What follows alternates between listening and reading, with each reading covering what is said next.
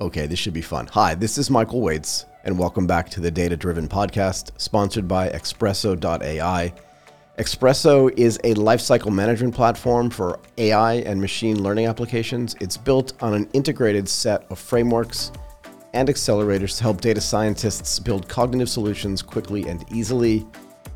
I'm excited today. We are joined by Tristan Ruyarn. I butchered it. I'm sorry, Tristan. A co-founder and the CEO of Hasty.ai. Tristan, how are you doing today? Very well, thank you. Thanks for having me on the podcast. It is super great to have you here. Before we jump into sort of the main topics, can we get a little bit of your personal background for some context? Yeah, sure. I'm originally South African. I'm on the business side of things, so I studied a business undergrad. Okay. And my German wife imported me to Berlin at some stage. And I did my MBA here a while ago, and afterwards fell in love with the startup scene. So worked in a range of startups, all in the industrial space in Germany, where I ran into the problem that we're solving with Hasty, as well as my current co-founders. Can I ask you this? Are you a German speaker? A bad German speaker, let's say this. Yeah, So I mean, ich kann Deutsch reden, aber so the Germans would say I don't have Fachdeutsch, which means I'm not speaking clean German for business purposes. fair enough. So I tend to stay away when I'm in business calls, but I can have a beer in German and dinner. Fair enough. with Fair friends. enough. Look, I think bilingualism is really interesting, right? I speak Japanese. It's really good, Okay. but it's probably the same type of Japanese that you speak German. I can sit in a business meeting and understand what's going on, right? Yes. But I hesitate to delve into sort of technical concepts because it's just easier for me in English. Is that fair? Yeah. Also, I think that it's dangerous to underestimate nuance. Yeah, for Nuance in sure. language, For sure. and what people are not saying often is very important. Yeah, And that's probably not only language, but culture. absolutely. I mean, look, we could spend an hour and a half talking about how culture is deeply embedded in language. I know this, like we Mhm. talk about this all the time.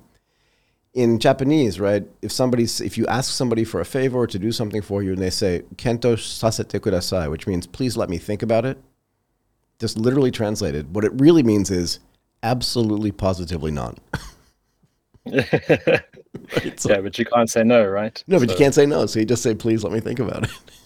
yeah, Any, absolutely. anyway, so Hasty, what is the sort of genesis of Hasty? What's it trying to solve and how does it work? Yeah, maybe it's best to start with why we started it and Yeah. where. We were working in the German manufacturing sector, and we had a bunch of consulting projects that we were doing in a past life, where we were trying to do things like quality assurance in manufacturing, or sorting tasks, or damage assessment on trailers. And we kept on running into the same sort of roadblocks, which was, the client didn't want to share the data with an external party because, you know, there's a perceived importance on that data, even if it's photos of their products that they're selling to customers anyway. Right. That data asset is something that they deem as valuable, and you can't share it. The subject matter in those images was non-trivial, so it's not pictures of cats, but it's like wear patterns on machined parts, or really specific parts that have very subtle differences between them. And finally, the image task was non-trivial. So, it's not just, is this thing existing in the image, but give me more information about that specific thing you're trying to figure out in the image. So you have to label this in quite a detailed way. And the combination of the three meant that my co-founder Kostya was labeling data late at night and on weekends to try and get these proof of concepts through the door. And ultimately, we couldn't get there. So we thought there should be a better way to do this. And we thought there was a way to change not the technology works, but the process in which it's built, to bring the neural network into the loop earlier on, to utilize that neural network for, in the first case, automating a ton of this manual work, but in the second case, giving feedback to the user on what's working and what's not working. So we like to think that we're bringing agile methodology to machine learning, in a way that users are getting feedback from the data that is actionable. So is my annotation strategy working? How many images should we label? How's the model performing? How does that change over time? These are great insights for any ML team. There's so much stuff to unpack there. Can you tell me a little bit about how the process changed? In other words, what was your co-founder doing before when you said, if I remember correctly, he was labeling the data until 2, 3 o'clock in the morning? So how was that happening, right? And how does it happen now? Like, how does that process get changed through technology? Yeah, great question. So there's, in the end of the day, there's no real substitute for a good ground truth data set. So a good reference training data set that a machine learning model can reference. Okay. So if we go with that premise, there's a few ways to get your start or get a training set that's useful. You can try transferred learning, which means you're taking a data set that's been labeled in an adjacent domain and apply it to your domain. Mm-hmm. But given that we're in manufacturing and logistics, the availability of data sets that were relevant for us is extremely low. And the success rate that we've seen at scale when you're trying to do transferred learning isn't at a place where it's production ready yet. So what that means is that you have to label this data manually, which literally means that somebody's sitting there and drawing with a pen or mask a polygon or a mask around each individual object. So you're literally sitting there outlining objects as if you would do it in Photoshop. Right.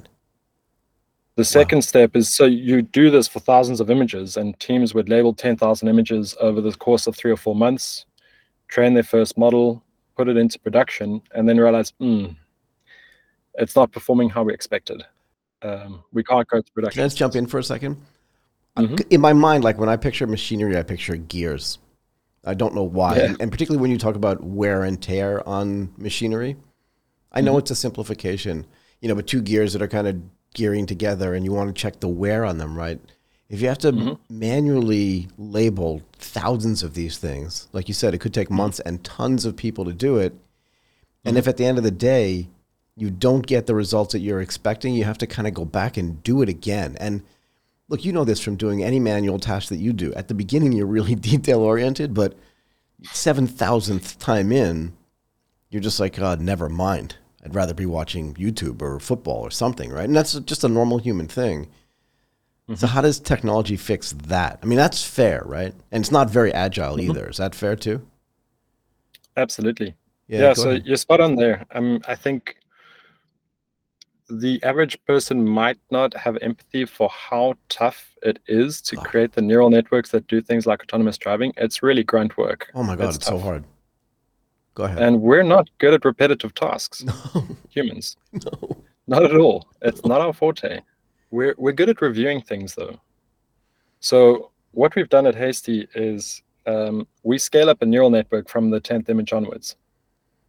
And we bring that neural network into the loop. So what that means is let's take your gear example. Yep. You would label 10 images with both the gear as well as the damage on the gear. And after 10 images, we say, okay, we think you're labeling gears and the damage. This is where we think the mask should go. What the user then does is says, okay, almost, I'll accept that suggestion, but I'm going to adjust it a little bit. And I'm going to adjust this as well. So they're doing a review and accept workflow as opposed to create workflow, which is a lot faster and easier. And we take that information into account and retrain. Then the next image. So you have 10 images of something, right? A gear, like you said, that has some wear on it, right? Does the technology itself, using artificial intelligence, look at that? Or does the user himself or herself kind of start labeling things 10 times? You start with the user themselves labeling 10 times. We have some tools that make that faster. So we've got things like our Atom tool, which is a workflow that's fairly similar to Photoshop's Magic Wand, except Magic Wand is scaling this on colors. With our tool, we actually are using a neural network for that, but it's fairly heavily supervised by the user's interaction. Okay. And then, so you take these 10 images and then you go back to the user, probably in real time, right? And say, here's what we think is happening. Give us another 10,000 images, and they can give you all those other images, and then you can run through them. How long does that take? And then do they get back a solution or at least a suggestion that says, here's what we think is happening? And then you're saying they go back and then maybe adjust their initial labeling? Yeah, so we won't run all 10,000 images immediately because the results you'll get will probably be a disaster. Okay. What we do is the human's quite heavily in the loop, and you can think of it if you have to train a child how to identify something. Your supervision of that and correction of that is relatively heavy in the beginning. Absolutely. And it gets less and less over time. So from image 10, you're going to get the suggestion from the neural network, and it's likely going to be terrible. Yep. That's fine. But about image 100, so we did it over the weekend. We had a pitch for a very large client, and we did it over the weekend with PCBs. Okay. So we took a bunch of photos of Arduinos and Raspberry Pis, and we were identifying the components on the Arduinos and Raspberry Pis. And after 116 images, we now have a model that can reliably identify the components and put a perfect mask on each component. Okay. The way we did that is I labeled the first 15 images, I think, completely manually, which took about 15 minutes per image. And then the neural network started making suggestions, and we just got faster and faster and faster and faster. And now we're at a point where it takes 20 seconds to label an image. And we had 115 images. Now, if we carry on with that flow at 20 seconds per image and we get up to 500 images, right, we're likely to be at a point where the model's strong enough to do what your imagination was imagining, and then automatically label 10,000 images. So you then have a very large data set. The question then comes, how do you know that's a clean data set? Right. We have a second flow, which is the way it traditionally happens in the sector is they get people to label the same image 5 times. Okay. And they do a consensus scoring between those 5 annotators. And they do it based on the reputation. So if somebody's known to be a good annotator, they get a higher weight to the consensus. Right. We do the same thing, but with a neural network. We then have an additional neural network on top of it that says, how likely is it that this is in fact a mistake? And we then give that result to the user with most likely mistake first. What that means is that as a user of Hasty, you're not looking for mistakes in your data set. You're fixing ones that the neural network found, which is a lot faster. Yeah, I'm just dumbfounded by what this is doing. And this is all image related, right? Yeah, we're focusing on image and video. We'll stay in our lane for that. There's enough to unpack there. Yeah, I mean, so when you say on video as well, does that mean you can take a look at a running video, have somebody label that video? Is it frame by frame? Like, how does that work? Or is it while it's moving? And then you can do the same thing with video that you can do with a still photo? Almost. There's different ways to label video. So the first thing you'll do is activity recognition. So which section of this video is relevant for me? So we can think the classic examples, security footage. 99% of that security footage is useless. Yeah. You just want to focus on the parts where something's happening. Right. So there's one way to do this. You won't do that frame by frame, but you'll do that in sections. So you can think when you're in a photo editor and you're highlighting the part of a clip that you want to work on, the interface is fairly similar. So you get the relevant segment of the video. From there, you pass that into frames, which then the flow is very similar as if you were labeling images. And the one difference between doing this with images to video is in video, it's often the topic is object tracking. So it's not only important that there's a football player on the field, but it's that's Cristiano Ronaldo. And I want to know when Cristiano Ronaldo enters the frame and leaves the frame. So the fact that it's a specific instance of an instance, so a unique instance, is relevant in video, which is often less relevant in image. Right, because the image itself is by definition, it's relevant. Otherwise, you wouldn't be looking at it. Yes. Is that fair as well? Yeah. Okay. I'm just blown away by this. I want to get back to this concept that you mentioned earlier, kind of in passing. I think it's kind of important. You just sort of threw away this line that said, if the data is clean. Yeah. I'm laughing because you must spend a ton of time trying to explain to people that if the data is not clean, that the output is garbage. Yeah. Garbage in, garbage out. Yeah, for sure. But I mean, in this particular case, it's very dangerous, right? Like, let's say you're looking at video of a car crash. right? And trying to make determinations, whether it's insurance related or just safety related, all that kind of stuff, right? You're labeling all this stuff, but the data output that you get because of sort of human error is just all wrong. Someone's going to make a ton of really bad decisions. Can we talk a little bit about, and look, you posted about this, right? There's this idea that, do you mind if I read this? Because I think this statement's actually kind of cool. Right. So this was from a guy named Alan Nickel. The biggest impediment to enterprises getting value from artificial intelligence today is that we've convinced the world that tweaking hyperparameters is prestigious, high-value work, and curating a high-quality data set is tedious grunt work that should be outsourced, minimized, or automated. Do you want to talk? Because there's a big concept there and a lot of sort of things to unpack there. Do you want to talk about that a little bit for me? Yeah, sure. Just a quick shout out to Alan Nickel. He's from Raza. It's another Berlin-based startup. They are for text what we are for image and video. Yeah, maybe we should get him on the show as well. Yeah, he's a great guy, super smart. Both those co-founders are super. Great team, really great team. They've been helping us along. They're 2 years ahead of us and doing great things. Awesome. Yeah, so to come back to the quote, I was really happy to see him post that because it just verifies that they're seeing the same thing in NLP that we see in video and image. And there was a study done by Andrew Ng where he took 2 teams to work on a neural network. Okay. And the model was working at 80%. Team A was only allowed to do ML ops work, so they were working on the algorithm, semi-supervised learning, unsupervised learning, GANs, synthetic data generation, all the things that you hear about in the media, SOTA. And Team B was cleaning up and adding data. And they had a competition to see who could improve the model the most. The Team A that was doing ML ops improved the model by like almost 0%, so none at all. And Team B that was working the data was at 98.6% or something. I forget the exact figures, but it was the Let's say it's more than 0. Yeah, closer to 1. If you're talking about in a binary world, yeah.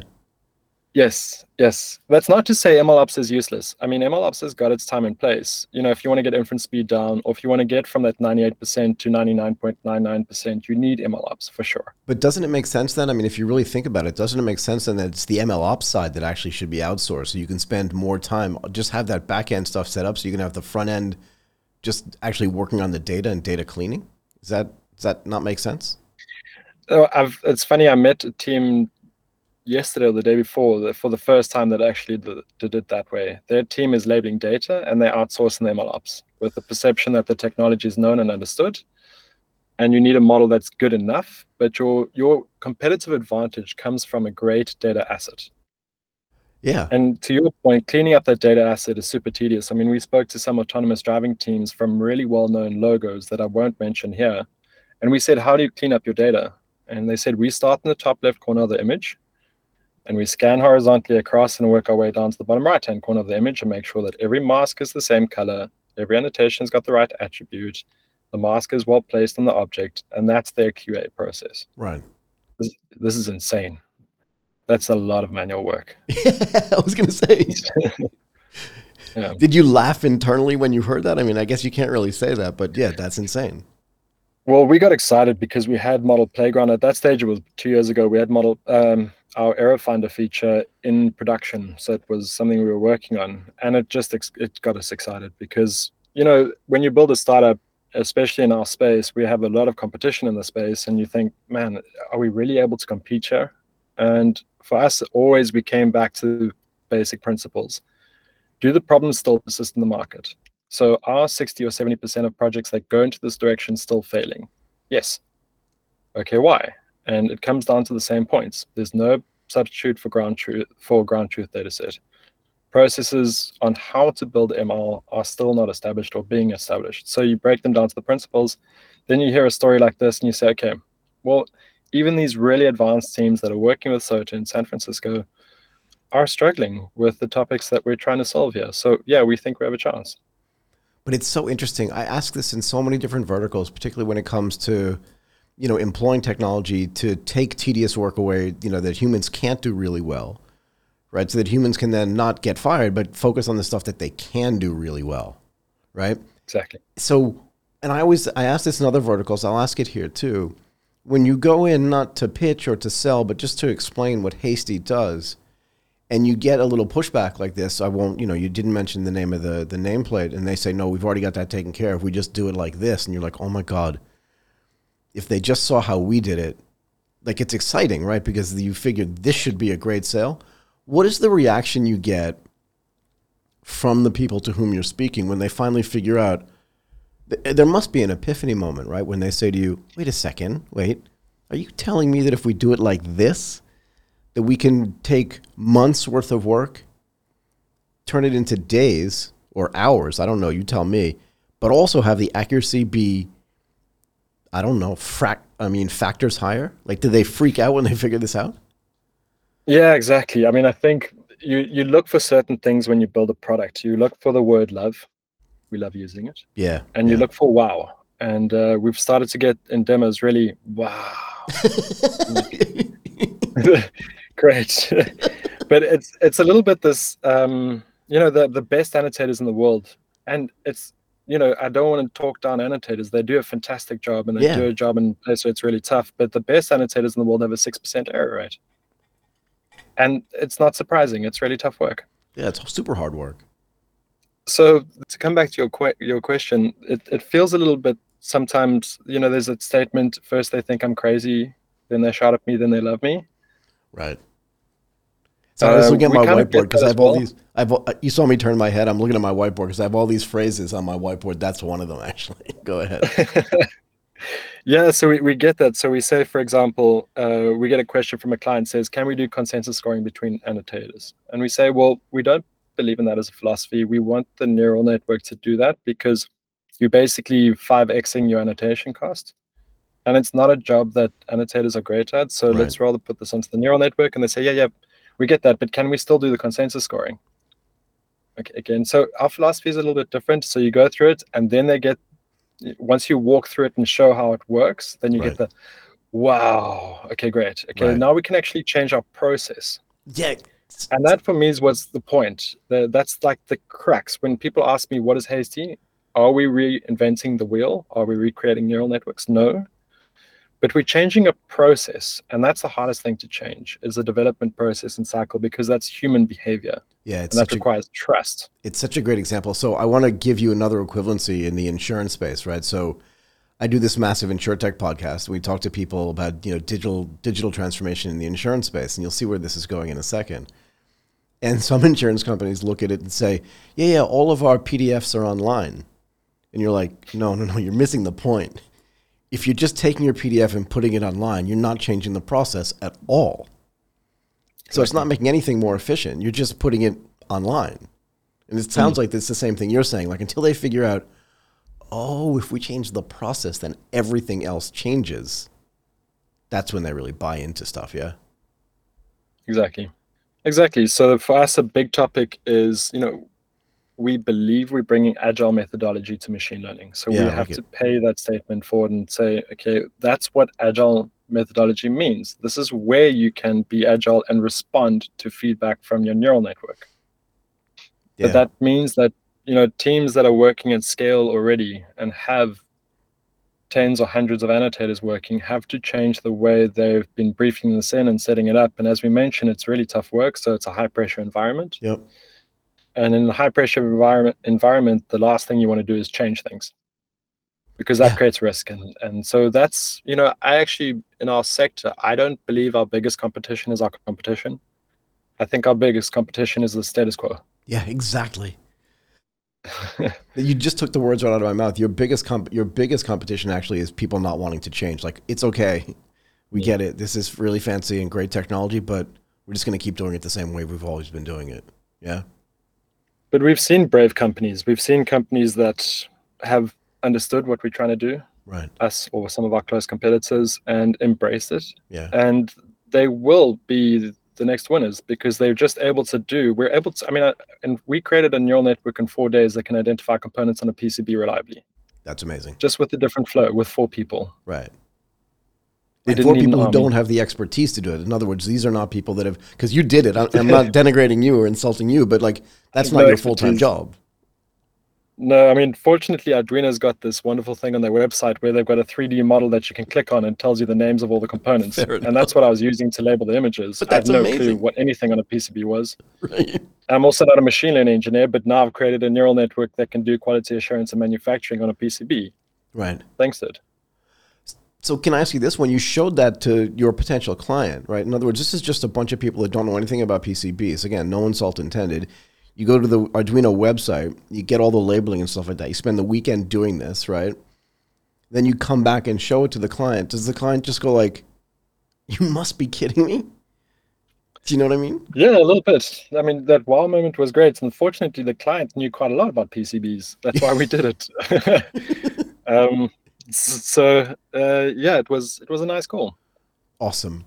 Is there any way to, like, so who owns this data? In other words, is all your stuff cloud-based? It must be, right?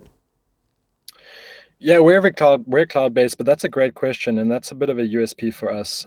The ownership for us, because we're not reliant on transferred learning. So Right. we're not reliant on building this silver bullet model that can solve all models, right? I understand. Rather, we say, let's take domain-specific data assets and leverage that in a good way and in a fast way. That means we're not reliant on reusing the data set that's built by our clients for downstream customers, which means we don't do it. So they retain ownership of the image. They retain ownership of the training data that gets added to that image, and only they can license their models. And so that's become a bit of a USP for us because Interesting. as you know, as we were talking earlier, the source of your future competitive advantage will be your data asset. Yeah. So if you are random large company A and you build a data asset that's doing a fantastic job, and your provider then gives that access to that data asset to all of your competitors, you've just commoditized your unique selling point. Yeah, instantaneously. Yeah.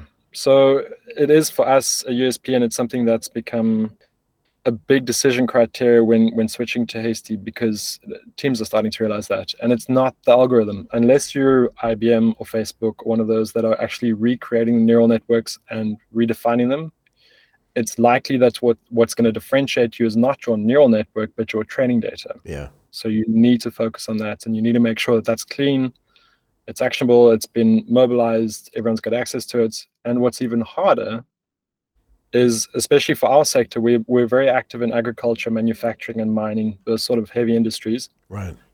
More often than not, you have a subject matter expert that is transferring their knowledge into a neural network. Right. So you taking your experts in your team and putting the knowledge in a neural network, you have to protect that. Well, so that was actually going to be my next question.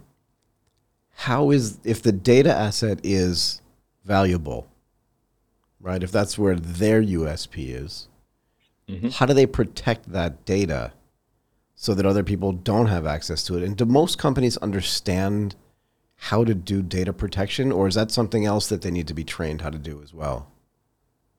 Do you know what I mean?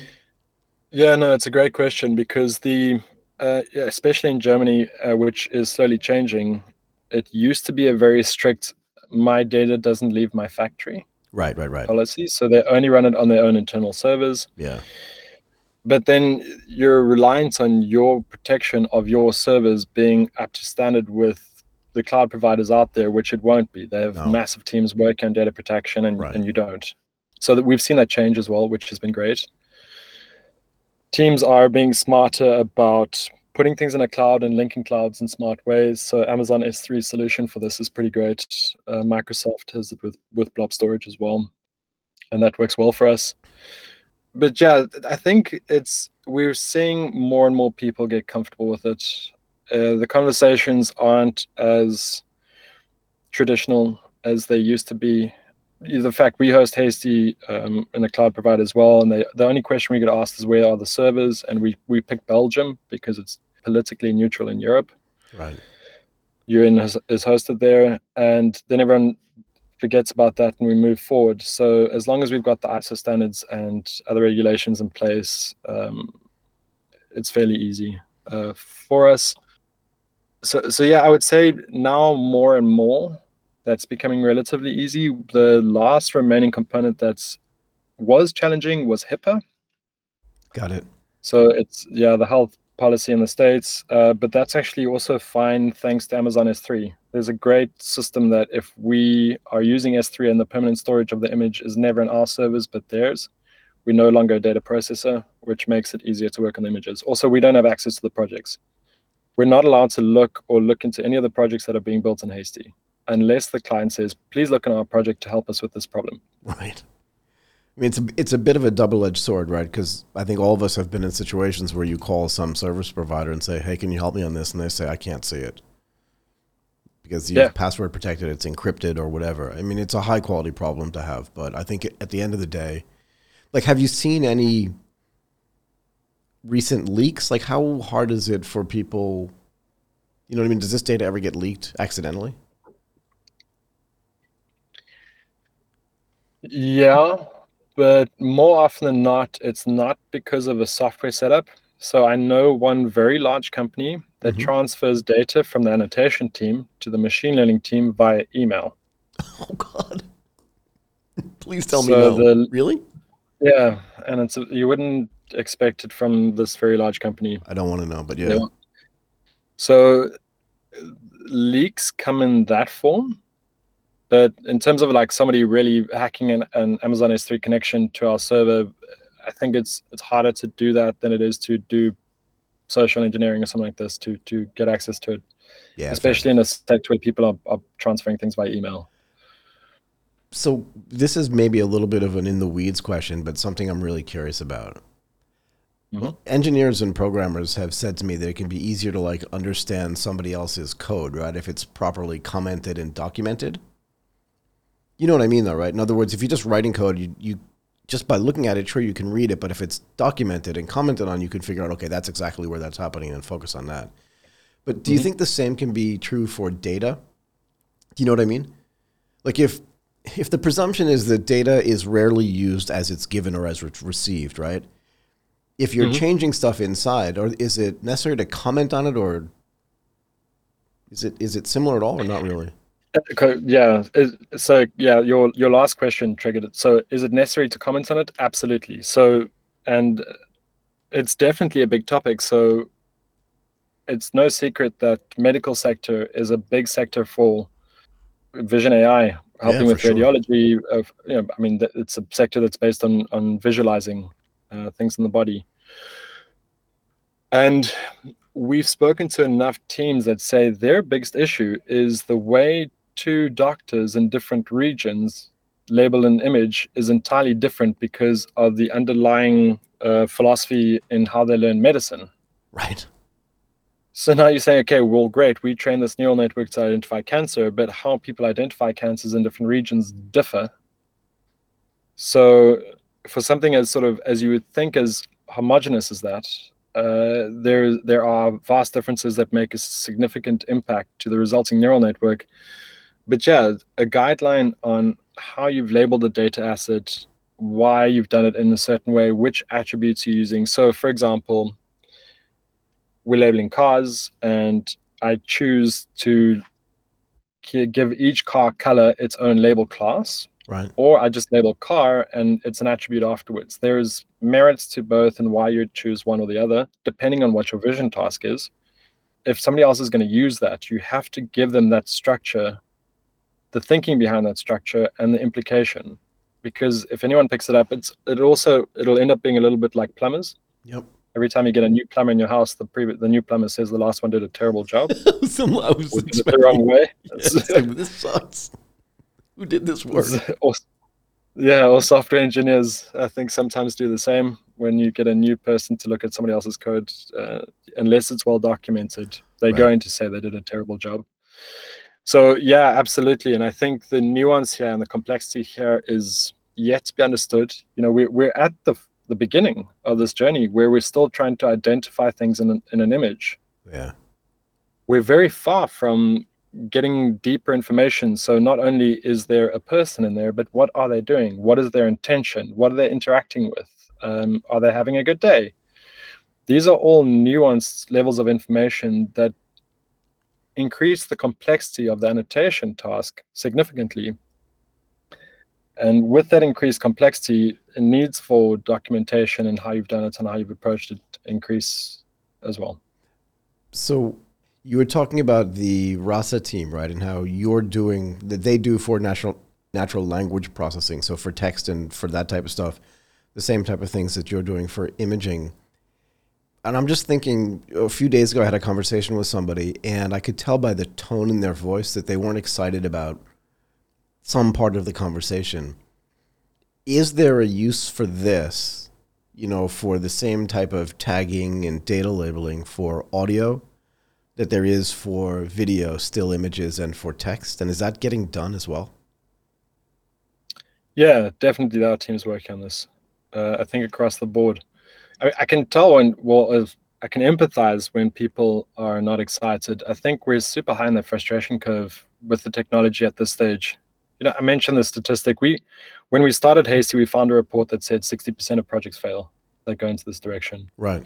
We found another report last year that said 87% of the projects fail. So the problem's getting worse, not better, which is a challenge. And a lot of what we do, we spoke to another company in the industrial sector 3 weeks ago, and the whole team was so jaded and skeptical of what you can do, and we really had to show and not tell, because they had such bad experiences and burnt their fingers in the past. So right. Yeah, to your point, yes, there are people with a similar approach to Hasty across all types of data, and there are people that are working on multiple sources of data. So you could get a version of Hasty that's focusing on only error finding, but only error finding for both audio and visual. Right. Right. So there's different ways to segment this problem, which is, I think, why we're in such a competitive space. But they certainly are working on it, and a lot of people are trying to approach this. There's a lot of complexity here in how to implement this, but I think there's also a lot of reward if you can get it right. Yeah, so that was kind of the last thing I was going to ask you is, with compute power still expanding like rapidly, mm-hmm. with the cloud out there, right? So giving you the flexibility to not host stuff locally, and with bandwidth increasing, 4G, 5G, pick a name. It doesn't really matter to me. Do you see that when these, I won't even call them incremental, but when you have these step changes, do you see changes in the way you and teams like yours can operate on data faster and just more efficiently as technology changes, right? In other words, I edit audio, I edit video, and I got an M1 Mac, right? And it just cut the processing time in a third. Yep. And it blew me away. Do you see the same thing in the stuff that you're doing as well? Yeah, absolutely. We already, we're seeing changes today. We now are running rather complex models on low-powered tablets. And wow. You just think 5 years ago, and these guys are taking a photo with a tablet, and it's breaking out this image in such detail where you would need a fairly powerful GPU to do that 3 years ago or 4 years ago. You can now do it on a tablet. There's a few things that led to this: improved neural networks and architectures, sure. More efficient neural networks and architectures. But it just opens up this realm of possibility where if you can run a complex model on a tablet, it's amazing. So, essentially what we're doing is we're teaching machines how to identify and see the world the same way we do.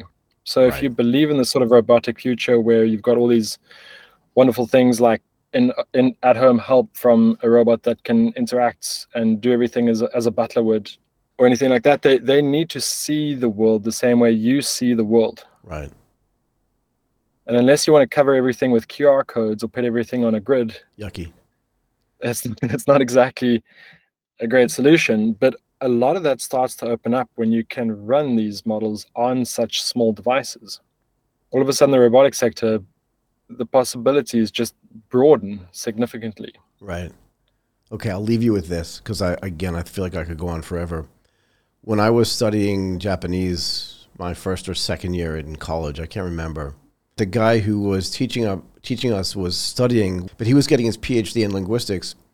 And, he would be up night after night after night just going back and checking like the development of language and language development and word development. And he would come into class some days just like completely burnt out from that, because we take language for granted because we just use it every day.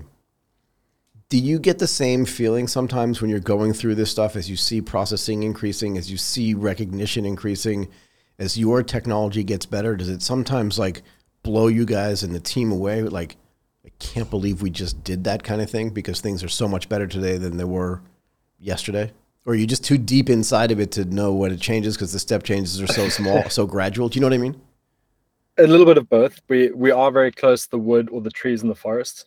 Yeah. So sometimes we do need to take a step back. But we have an onboarding task in the team where everyone that joins Hasty has to label a data asset. Yeah, for sure. You got to label data. Yeah. And if you don't have an intimate empathy with how tough that is, I don't think you can do this job well. Cannot. But, with the team growing as it is now, it means that we have far more people that are not technical labeling data. Yeah, and you then just take, a person that was sitting next to me yesterday trained a neural network to identify all the cable cars in San Francisco in a day. Right. And you think, this guy he's never ever worked in anything data. It's a business person with a sales background that was in the past life working in the automotive sector. Right. Has just trained a neural network to identify cable cars in San Francisco. I want to do this so badly right now. You're making me crazy. I want to try this so badly. Anyway, go ahead. Yeah, so I think you do pause at moments and think, okay, wow, if this person can do it in a day. We had a vision at some stage where we said, okay, what are the goals for Hasty? Right. What do we want to achieve? And Alex, my co-founder on the product side, said, I think the average Späti owner, so a Späti is like a little off license or a shop where you can buy sweets and beer and whatever. Got it. He said, for me, the average Späti owner should be able to train a neural network for an application in their shop. It was a stretch goal and it was like a pipe dream. And we should make it so easy to do that a Späti owner could do it. Yeah. So like just a design principle, right? But we're actually not far away from that. I was going to say, if the sales guy could come in, and nothing against salespeople, I've done it, but if a sales guy could come in and know nothing about it and train a neural network to understand the cable cars in San Francisco in one day, yeah, you're close if you're not there already, kind of thing, yeah? Yeah. And when we said it, we were like, this is a pipe dream. Maybe we can do this in 10 years. Right. 2 years later, there you are. We're kind of there. Kind of there. Yeah. Wow. So, yeah, I think the exciting part, just to extrapolate that out, is it means if you're a subject matter expert working in a company that you maybe have a technical knowledge, but not a machine learning engineer. Right. But your subject matter. You know yes. entomology better than anyone else knows entomology. You can train a neural... I'm allowed to say this, the head of neurosurgery at Michigan University trained a neural network to identify neurons in the brain in like 4 hours and created 22,000 annotations with this automation process, and now has done it. Wow. But it's also, it gives them an unfair advantage because they understand how neural networks work. Right. The nodes, the calculations, sending signals through. Yeah, that's meta into meta, right? Because they understand it, they do it, and they're checking that thing that they know about. It's kind of weird, but really kind of cool. Yeah. Okay, yeah, Tristan, look, I have so many more questions. I feel like I should have you come back on again, but I want to let you go. We've been at this already for 45 minutes, which is amazing since the time passed by really quickly. I will let you go. Tristan Ruyard, a co-founder and the CEO of Hasty.ai. That was awesome. I'm glad you enjoyed it. I enjoyed it as well, too. It was a lot of fun. Thank you for inviting me, and I'd be happy to come back. Awesome.